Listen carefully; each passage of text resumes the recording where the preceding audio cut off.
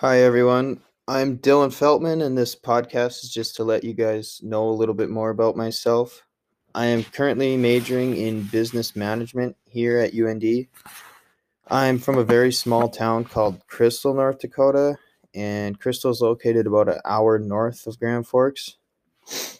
My graduating class had 15 students, which really puts into perspective how small our community really is.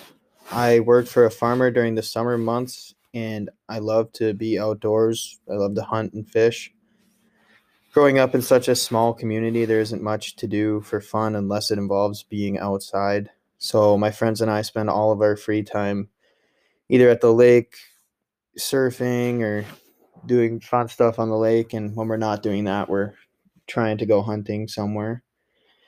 I also played baseball and basketball in high school.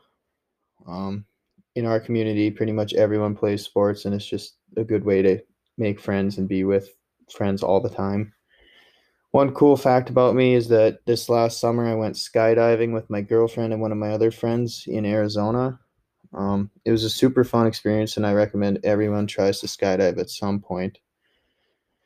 I'm excited to take this course and can't wait to hear what everyone else's podcast says. And I'd like to learn a little bit more about everyone else. So